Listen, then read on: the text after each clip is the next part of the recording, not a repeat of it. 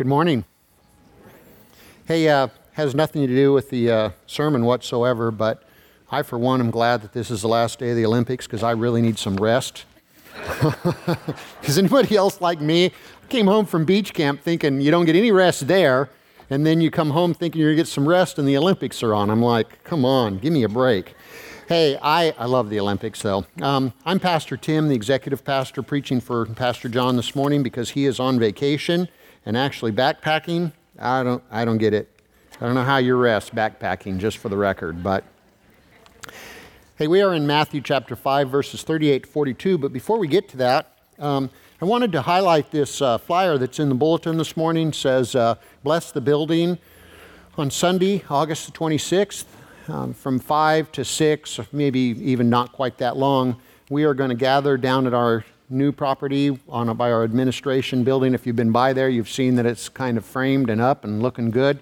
But we're going to gather as a congregation, and we're going to have some Sharpie pens, and we're going to let you write scriptures on the inside, outside, and all over the building.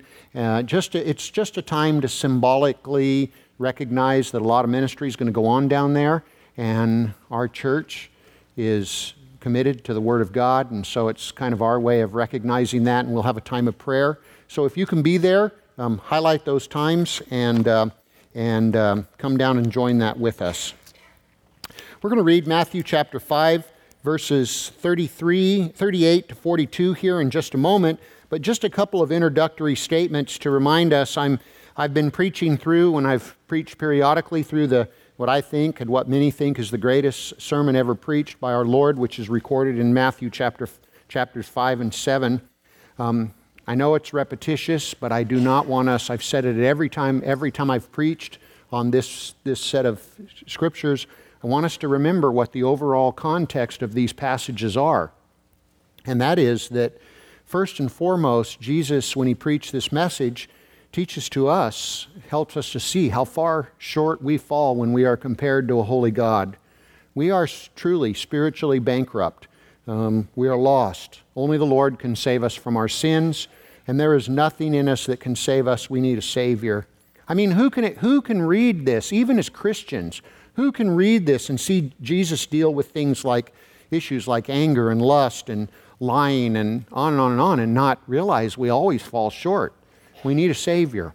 Once we have given our life to Christ, what is kind of the secondary context to it is that when we give our lives to Christ, we are called as citizens of the kingdom of God to live in a certain way. There's a responsibility.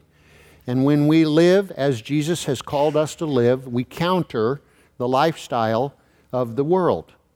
We witness to who Jesus is by how we live our life. It is our greatest form of evangelism. When we live how the Lord calls us to live, people see how we live and they see Jesus living through us. And God uses that to draw him to himself. Today we are going to look at what is the fifth illustration, or actually as some commentators call it, the fifth antithesis that Jesus offers to depict what he calls a righteousness that surpasses that of the Pharisees and the teachers of the law. We're going to look at this very famous law, which we refer to as an eye for an eye or a tooth for a tooth.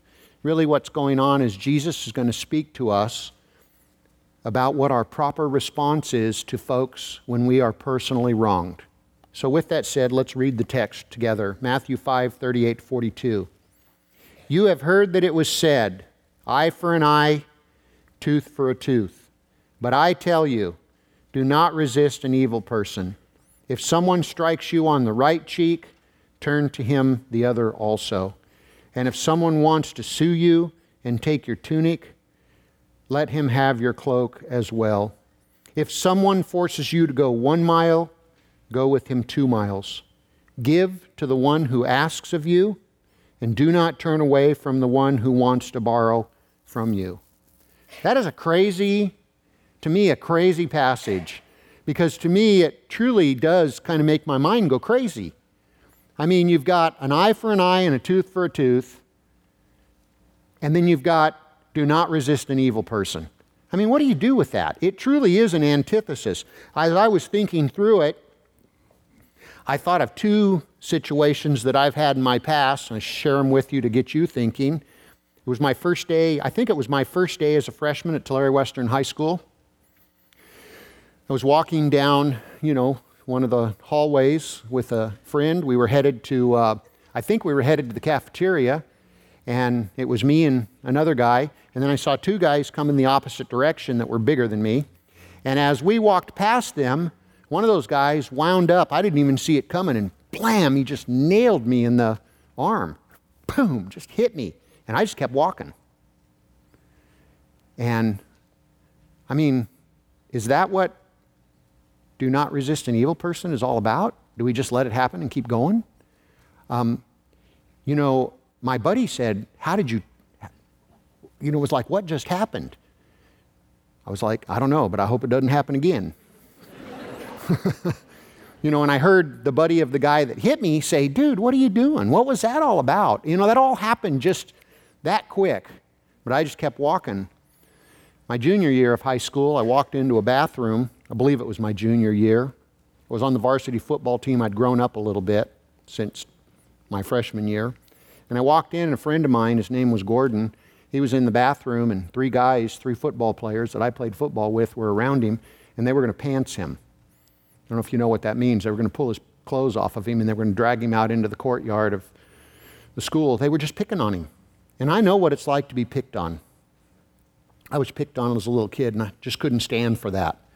So I said, hey, guys, this is not going to happen. And they said, Tim, you're not going to stop us. I said, well, I'm sure going to try. You want to, let's go. Well, they believed that they didn't want any part of me at that point, and which I was really glad on, because on the inside I was scared to death. But it stopped. So how does that fit with, not resisting an evil person?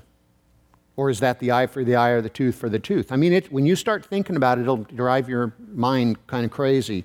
So what I want to do is I want to kind of walk through it with you, and I don't believe I've ever studied this passage in depth before, and I found out that as I worked through it that really Jesus brings all this together really well, and there's a great message for us.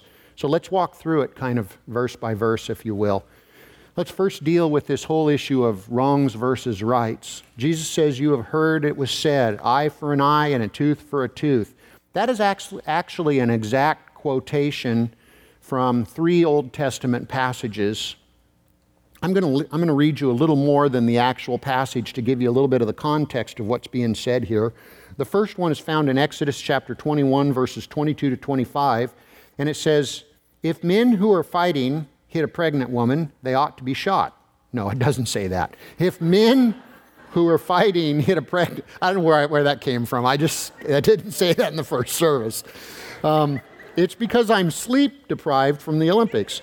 If men who are fighting hit a pregnant woman and she gives birth prematurely, but there is no serious injury, the offender must be fined whatever the woman's husband demands and the court allows. But if there is serious injury, you are to take life for life, eye for eye, tooth for tooth, and then so on. Leviticus 24:17-20 says, if anyone takes the life of a human being, he must be put to death. Anyone who takes the life of someone's animal must make restitution, life for life. If anyone injures his neighbor, whatever he has done must be done to him, fracture for fracture, eye for eye, tooth for tooth. As he has injured the other, so he is to be injured. Then finally, Deuteronomy 19:18-21 says, the judges. Now hang on to that because that's key to understanding this. The judges must make a thorough investigation. And if the witness proves to be a liar, giving false testimony against his brother, then do to him as he intended to do to his brother. You must purge the evil from among you. The rest of the people will hear of this and be afraid, and never again will such an evil thing be done among you. Show no pity, life for life, eye for eye, tooth for tooth, and so on. Now this represents what is known as the oldest law of man. Some refer to it as the law of retaliation, or it's called the lex talionis, which makes me think of a Batman character. I'm not quite sure why, but Lex talionis. Lex refers to law. Talionis is retaliation. Now this sounds kind of, to us, in our culture, it sounds kind of savage. But it was actually a very merciful law that was created to deal with vengeance, if you will. See, in those days when it was created, you would have these blood feuds amongst these tribes. And what would happen is one tribe would retaliate against another, and then the other tribe would retaliate back, and it would escalate. And the lex talionis was created to stop that. For example, one tribe might do something to another tribe for trespassing, and then the other tribe would respond back by some kind of physical beating, and it would continue to escalate. And the lex talionis was to stop that and to say, no, you don't escalate, that's not fair.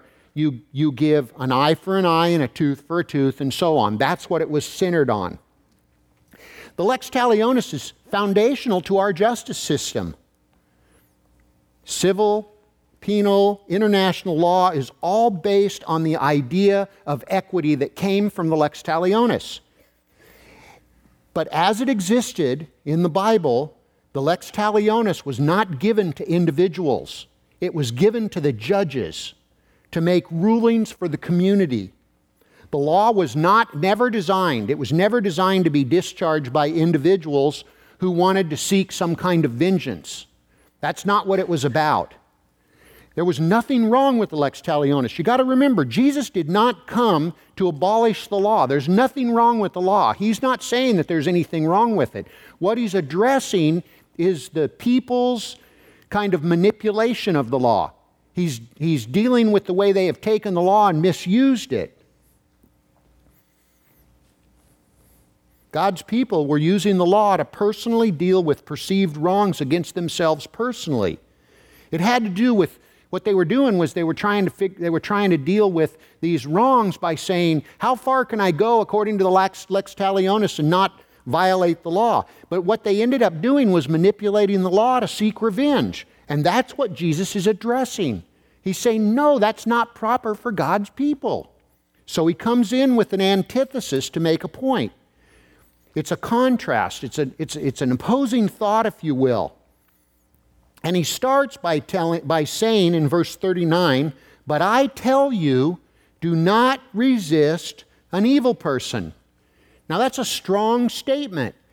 And I want to help you to see that statement has been used to make kind of a theological point that I don't think is being made here. I just want to make you aware of it. Some believers have thought that what Jesus is saying here is there should be no resistance of evil at all.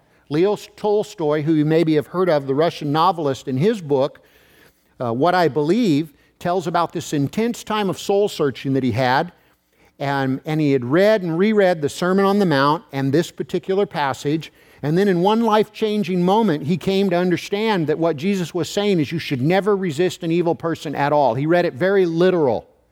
And this is where we get this view that's called pacifism. Now, pacifism takes on all kinds of different ideas. For example, in the extreme view, they would get rid of army, police force, resistance at all. They would say especially that no Christian should ever be in any kind of law enforcement, court of law, the army, or anything like that. Some believe, another kind of view of that is that they believe that force is just and necessary for the police and the courts, but they would disavow killing and war altogether. Now that's what comes out of this passage, and I don't think I'm going to solve it here today. I had a discussion with a pastor years ago, and we were talking about this issue. I have no idea. I don't remember how it came up, but I remember he and I having this discussion about how he said that if someone broke into his house, he would not resist them. And I was like, you mean to tell me you wouldn't protect your family? He said, no, I believe that's God's place. I would pray for him. I would try to talk him out of it, but I wouldn't stop him. Well, I just got to tell you, I'm not a pacifist, if that's what a pacifist is. You come into my house and threaten my family, which belongs to the Lord, I'm going to resist you in the name of Jesus. But I think of this, what comes into my mind as I think about these issues are, the great quote by Edmund Burke that I think you may know. It says, all that is necessary for the triumph of evil is that good men do nothing. So I'm not in that camp. I don't believe that it's a scriptural principle, by the way, because I don't believe Jesus would contradict Scripture. And Romans 13 clearly teaches that the state is a divine institution created by God to power and punish wrongdoers. But let me tell you this. I only bring this up here because this verse is used to kind of support that view. But I got to tell you, I don't think that's what Jesus is talking about here. I don't even think this should be argued from this text. I think Jesus is saying something totally different. You see, the people were using the lex talionis to justify their responses to perceived wrongs.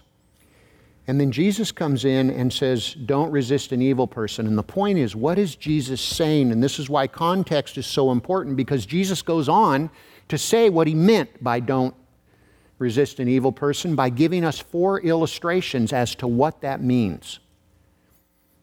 And so let's walk through those 4 illustrations. Remember, though, as we walk through them, this is not written to all people. We can't take this and apply it to all people because it's not written to all people. It's written to God's people, those who know the Lord, those who have the Holy Spirit within them. It's very important to understand that. By the way, you that are in law enforcement, I said it in the first service and I want to say it here. I am really thankful for Christians in law enforcement, for Christians in the military. We need good, godly people in those places of authority because only Christians really know how to exert justice in a godly way. The 4 illustrations that Jesus uses to help us to understand what he means by do not resist an evil person. The first has to do with insults. Matthew 5:39 says, but I tell you, do not resist an evil person. If someone strikes you on the right cheek, turn to him the other also. Notice that Jesus says, if someone strikes you on the right cheek. I think that's key. Because to strike someone on the right cheek, if you are right-handed like most people are, not all, but to strike them on the right cheek, you have to hit them with the backhand. And see, in that culture, you've heard the term a backhanded slap. In that culture, in rabbinic law, to hit someone with the back of the hand was twice as insulting as hitting them with the flat of the hand. The point being is in that culture, they would understand if someone slaps you on the cheek, on the right cheek, give them the left cheek, or give them the other cheek as well. They would understand what Jesus is talking about is not an actual slap, but a calculated, disgraceful insult that is purposefully given to someone. We know that Jesus speaks all the time about us being insulted as believers for the faith. When he started this sermon that we call the Sermon on the Mount in Matthew chapter 5, listen to what he says. It's in the Beatitudes. Blessed are you when people insult you. They give you a backhanded slap. And persecute you and falsely say all kinds of evil things about you. Rejoice and be glad because great is your reward in heaven. For the same way they persecuted the prophets who were before you. In turning the other cheek, what Jesus is talking about, it's not like when that guy hit me that I should go back and say, hey, could you do the other one too? That's not what he's saying. What he's saying is that when someone insults you, you don't return that in kind. The lex talionis would say, as they do to you, so you do to them. God says, no, for our people, don't get caught up in all that justice fair stuff. You return to them what they don't deserve, and that is grace. Don't return an insult with an insult. And this is so countercultural to the culture we live in. if we act that way, because so often people want to cry, unfair. And instead of looking for what is fair and what's not fair, we ought to look for what God wants. And what God wants is for us to respond with grace for the sake of the kingdom. The second thing he gives is listed in verse 40, and I'll call it a ripoff. If someone wants to sue you and take your tunic, let him have your cloak as well. By the way, these are all illustrations to make the one point. In that culture, we can't understand that, but in that culture, you could actually sue someone for the clothes off their back or the shirt off their back. You could do that. But what you couldn't do was you couldn't take their cloak. And their cloak, by the way, in modern terms, we would understand that to be a heavy jacket or something that would keep you warm. See, in that culture, the law was you couldn't take their cloak. And Jesus comes in and he says, hey, they want to take your tunic? Give them your cloak as well. The point is that the Lord is trying to teach us that God's people should be prepared to abandon their rights by law for the sake of the Lord. This is why, by the way, that Christians should resist, should avoid going into the courts of law. See, when we want to go, I can't tell you how many times I've been with people that want to go into the justice system. And you know why they want to go into the justice system? They don't want the church to help them to decide what's right and wrong. They want to go into the justice system because they want to get what's fair and what's right and what they deserve.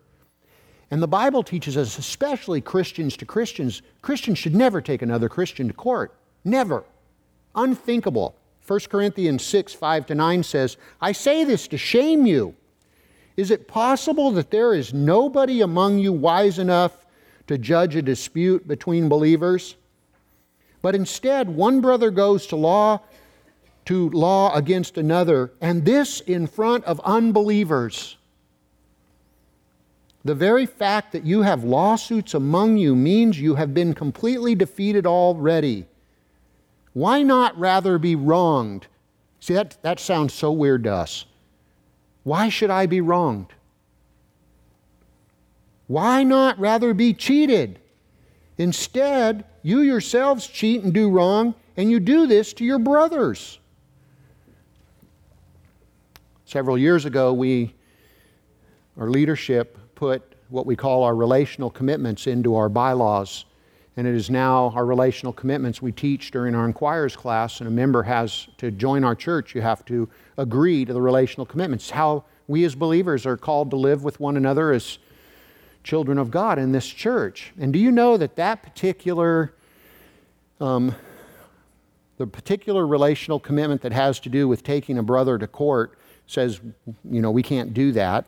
That we had our members that were already members, and we took them through this so that we could kind of bring everybody up to speed. And that one created the most problems for folks because they were like, well, you don't understand what it's like to have a business. And, it went on and on and on. And it was like they just really struggled to sign that relational commitment. And listen, it doesn't mean that we don't ever end up in court. Sometimes unbelievers take us to court. We have to go, and then we're honest when we're there. But to take believers to court is unthinkable in the kingdom of God. And the point that Jesus is making here is he's saying, even if they take you to court, even if they sue you for the clothes off your back, do good to them, even whether they deserve it or not, for the sake of the kingdom. Romans 12, 17-21 says, do not repay anyone evil for evil. Be careful to do what is right in the eyes of everybody. If it is possible, as far as it depends on you, live at peace with everyone. Do not take revenge, my friends, but leave room for God's wrath, for it is written, it is mine to avenge, I will repay, says the Lord. The point being is we try to be gracious to people. When your neighbor's tree that you've been trying to get him to cut down for years because it's a mess, and it makes your backyard filthy, and it's going to come down at some point because it just needs to be cut down, and it falls and it lands on your power line, which goes through his backyard, and it bends your riser over that your weatherhead is on, your main power line, and you got to call in the Edison company to turn off the power and then pay for an electrician to get that fixed, and it's in the realm of $1,000 to $1,500, and you can't get a hold of your neighbor to get him to pay for it. You don't take him to court. You live with it.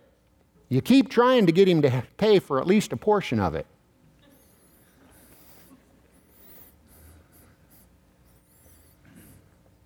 The lex talionis says, get what is due you. The Bible says, don't get what is due you. Give what is not deserved, and that is grace. I hope he pays, just for the record. Forced labor. He's a good guy. Forced labor is the next one. Matthew 5:41. If someone forces you to go 1 mile, go with him 2 miles. Now this comes from the Roman practice of commandeering civilians. In other words, this was a law that was a part of the Roman Empire where a Roman soldier could at any moment tell you to do something. You'll remember it from when Simon the Cyrene was told by the Roman soldier to carry the cross of Jesus. That's this law. You have to do it. And what our Lord does is he comes in and says, listen, by law, this is what you have to do. If they ask you to go 1 mile, Jesus says, don't just go 1 mile, go 2, go more. Jesus' followers, God's people, should not be insulted because someone asks them to do something that is outside the bounds of what is right or expected. He says, do more. When your boss comes to you and asks you to do something that by the union he shouldn't have to do it, you just do it anyway. Or if someone asks you to do something for them, that is below your seniority, you do it anyways just to be gracious, to show them grace. And if you have a bad boss and he picks on you all the time, you just show grace in return. You don't complain about it. That's what Jesus is saying. God's people find joy in life even when they are treated wrong.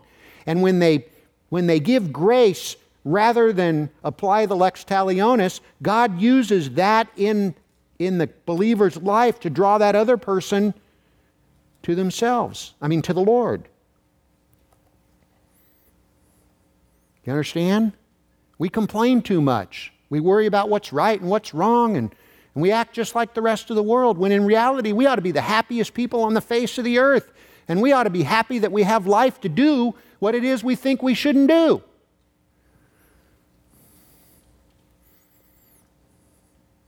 When a little girl comes to your cabin at 2 a.m. and says, our toilet's clogged up and it's going all over the floor, can you come and fix it for us? You don't go, well, I'm the pastor. Go get a volunteer. Go get Eric DeHaan. He's lower on the food chain. You don't do that, right? We don't even think that way. We do it, and we do it gracefully. And then you get to the fourth one is borrowing or money.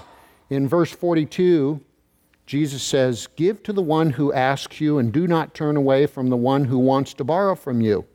I can't help but think about the guy on the street corner. Or you're in a hurry and you're coming out of a store and a guy walks up to you and says, hey, buddy, can you spare a quarter? Which to me just seems really weird. What can you buy in this culture for a quarter? I mean, you don't want a quarter? Why not just ask me for $20? That would make more sense to me. But you know what I mean? Is this saying that every time somebody asks, you ought to give it? Because I've heard stories about people that have gone broke because they applied that literal. You got to understand, this is not a mechanical set of rules. Jesus is trying to drive home a point. He's not saying that in each and every situation you do this, because you got to look out for what's good for the other person as well. Sometimes if you just give money to people, you might be adding to what is a problem in their life. You don't just keep doing it. R. Kent Hughes says, If turning the other cheek would make the assaulter more angry, or if yielding the cloak would make a legal robber more greedy, or going the second mile would make the press gang more severe and exacting, resistance becomes a form of love and duty for the sake of the wrongdoer. The point being is sometimes, see, he's not saying don't always resist. Sometimes you do resist. We have folks that come to the church. We really help a lot of people, and some folks, it's become a business for them. Someone comes in, they ask for help, we give them help. Next thing you know, there's 6 or 8 other people coming through the door wanting the same thing. They're in a system that is not good for them. Well, we're not going to keep giving to them in those cases. But what is Jesus saying here? And when he's saying don't resist an evil person and give when someone asks of you, what he's saying to God's people is that God's people should not be tight-fisted penny pinchers. We should be gracious. We should give. 2 Corinthians 9, 6, and 7 says, whoever sows sparingly will also reap sparingly, and whoever sows generously will also reap generously. Each man should give what he's decided in his heart to give, not reluctantly or under compulsion, for God loves a cheerful giver. So often Christians, believers, spend so much time hanging on to their money, trying to keep what they think belongs to them, which all is given to them by the Lord, by the way. All they are viewed as is tight-fisted penny pinchers. This is how we know what love is. Jesus Christ laid down his life for us, 1 John 3, 16 and 17. We ought to lay down our lives for our brothers. If anyone has material possessions and sees his brother in need, but has no pity on him, how can the love of God be in him? Luke 6, 35 and 36. But love your enemies, do good to them, and lend to them without expecting to get anything back. Then your reward will be great, and you will be sons of the Most High, because he is kind to the ungrateful and wicked. Be merciful, just as your Father is merciful. Do I think we should give money to everybody that asks? No. I think I've made that point. I think we need to be gracious and compassionate, though. I think people need to see that because God gave to us, we want to give as well. So what is Jesus really saying here? He says, do not resist an evil person. He gives these 4 illustrations. What's the bottom line? I think the bottom line is what he's trying to teach us is those who claim the name of Christ consider all situations as an opportunity to share the love of Christ, which was shared with them, and is the reason why we live the way we live. We're different. We're different than other people. We do not apply the lex talionis, even though it's fair. We give what is not deserved for the sake of the kingdom, hoping that God will use that to draw those folks to himself. It's about rights and wrongs. And so many Christians spend so much time, I hear it all the time, all they can talk about is themselves. What is due them? What is right? What their rights are. And I want to help you to understand something by telling you a story about our children. I don't know what age it happened. It happened with both of them, though. Almost identical. You'd think they'd talk. One of them is laying in a hospital bed because just gave birth to our 4th granddaughter night before last. Friday night, that night before last. The other one is home with a sick baby, so they're not listening to this, and hopefully they won't go online. No, they've heard me tell these stories before. I was going to the bathroom. The bathroom in our house is right by the girls' bedroom. I'm going to the bathroom, and I look up and I see this sign. It says, "This is Sharice's room. Knock before entering." Really? "This is Nikki's room. Knock before entering." Happened to both of them. And you know, being the gracious dad that I am, I barged in. They both were like, "Dad, didn't you see the sign? You need to knock before entering." Okay, We're gracious to our children. Don't think we're not. But I was trying to teach them a point. And I said, well, your sign misses something. It's actually wrong. It is? Yeah. It's not your room. It's my room. I bought it. I paid for it. Your mother bought it. We paid for it. We just let you live here. Well, don't we have rights? No. You have no rights whatsoever as long as you live in this home. They don't. I mean, think about it. I said, the only rights you have are the rights that we choose to give you. Now, if you don't like that, you can leave. Our oldest was like, Dad, are you kicking me out? No. Our youngest was like, well, let's talk about this. I think we can argue this point. But you get the point. But folks, that is very much like the kingdom of God. As Christians, we have absolutely no rights except those rights which God gives us. 1 Corinthians 6:19-20 says, do you not know that your body is the temple of the Holy Spirit who is in you, whom you received from God? You are not your own. You were bought at a price. Therefore, honor God with your body. And our Lord asks us not to get caught up on what is fair and not fair, but to get caught up on the grace of God and give to others as He has given to us. We are different than the rest of the world. The world has this kind of legislative obsession with fairness. We don't get caught up in that. We are a new creation. 2 Corinthians 5:16 and 17 says, so from now on we regard no one from a worldly point of view. Though we once regarded Christ in this way, we do so no longer. Therefore, if anyone is in Christ, he is a new creation. The old is gone. The old way of doing things is gone. The new has come. We forgive others, and we treat them with respect for the sake of the gospel. I'm talking about unbelievers. We don't respond with what is due them. We respond with what is not due them. Pastor John, I don't know if it's his thought or if it's something he got from someone else, but he has told us many times in our staff meeting and maybe from this pulpit that evil will always take advantage of good. In a world infected by sin, evil will always take advantage of good. If we're going to keep running around and complaining about how we're getting taken advantage of, well, you're not going to be very unhappy because you're going to get taken advantage of in a world infected by sin. But we don't apply the lex talionis.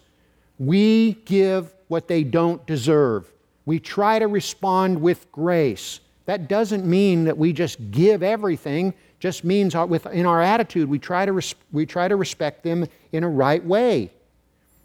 We forgive each other and treat each other respectfully. I'm talking about believers now. It is true that I'm a bit of an athletic junkie and certainly an Olympic junkie. And this morning, after my devotions, I was looking at some replays of the Olympics, things that I hadn't seen, wanted to see, and I came across an interview of Lolo Jones, who is a 100-meter sprint hurdles, jumps the hurdles.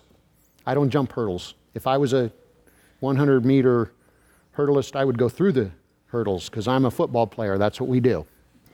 But I was watching this interview of Lolo Jones, and I thought it so applies to what I want to share with us right now. Lolo Jones had been kind of, attacked in the media, and the reasons and whys and what fors for that is not what's important. What's important is what she said. She was in tears as she was being interviewed because the America media had gone after her so hard. And she, in tears, speaking to the person that was interviewing her, said, what hurt so bad was it was the American media that went after me. We are all on the same team. If it had been the media from another country, she could have understood it. But she said, I'm working hard to try to compete for my country, and my own country's going after me. We're all on the same team. And I thought to myself, that is exactly what Christians do. We go after one another. We treat each other disrespectfully. We fight over petty things. And the whole time the world is watching on. We forget what Jesus said in John, that's recorded in John 13, 34 and 35. A new command I give you, love one another as I have loved you. And then he drives it home by saying, you must love one another. Why? Because by this all men will know that you are my disciples if you love one another. Listen, folks, as believers, we understand that if the lex talionis was applied to the offenses we have done to our Lord, if we got what we really deserved from God, what that would be the wrath of God. But we understand that Jesus died on the cross for us to give us what we never deserved. And so we need to learn to respond in the same way. If you've got a problem with someone, you need to make it right for the sake of the kingdom. We need to stop complaining and moaning and groaning and get on the same team together, because we are, for the sake of the kingdom. What so grieves our Lord, I believe, is when God's people get caught up in worrying about what's right for them, and the whole time that's going on, the unbelieving world is watching and the kingdom is suffering. Let's stand.